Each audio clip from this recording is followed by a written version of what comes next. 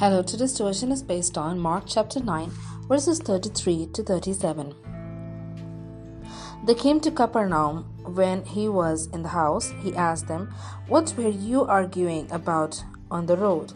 But they kept quiet because on the way they had argued about who was the greatest. Sitting down, Jesus called the 12 and said, "Anyone who wants to be the first must be the very last and the servant of all."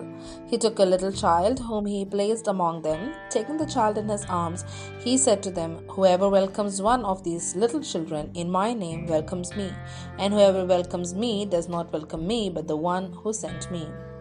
He ends the Bible reading.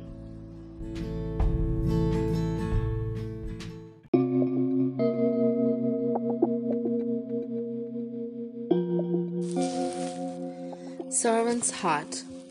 Anyone who wants to be first must be the very last and the servant of all. Mark chapter 9 verse 35. Cook, event planner, nutritionist, nurse. These are just some of the responsibilities regularly performed by modern moms. In 2016, research estimated that moms likely worked between 59 and 96 hours per week doing child-related tasks.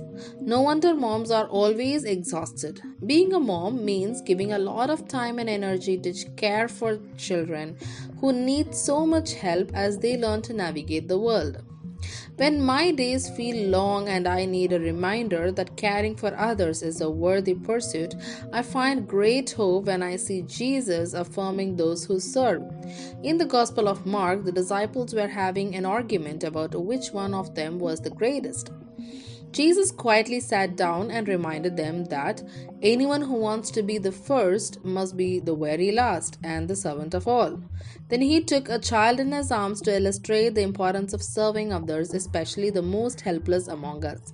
Christ's response resets the bar for what greatness looks like in his kingdom. His standard is a heart willing to care for others. And Jesus has promised that God's empowering presence will be with those who choose to serve. As you have opportunities to serve in your family or community, be encouraged that Jesus greatly values the time and effort you give in service to others. How might you serve someone today? How could you take time today to say thank you to someone who has graciously loved and served you? Let's think about it. Lord Jesus, thank you for reminding us of your loving care for children and any who are vulnerable. Help us to follow your example of service. Amen.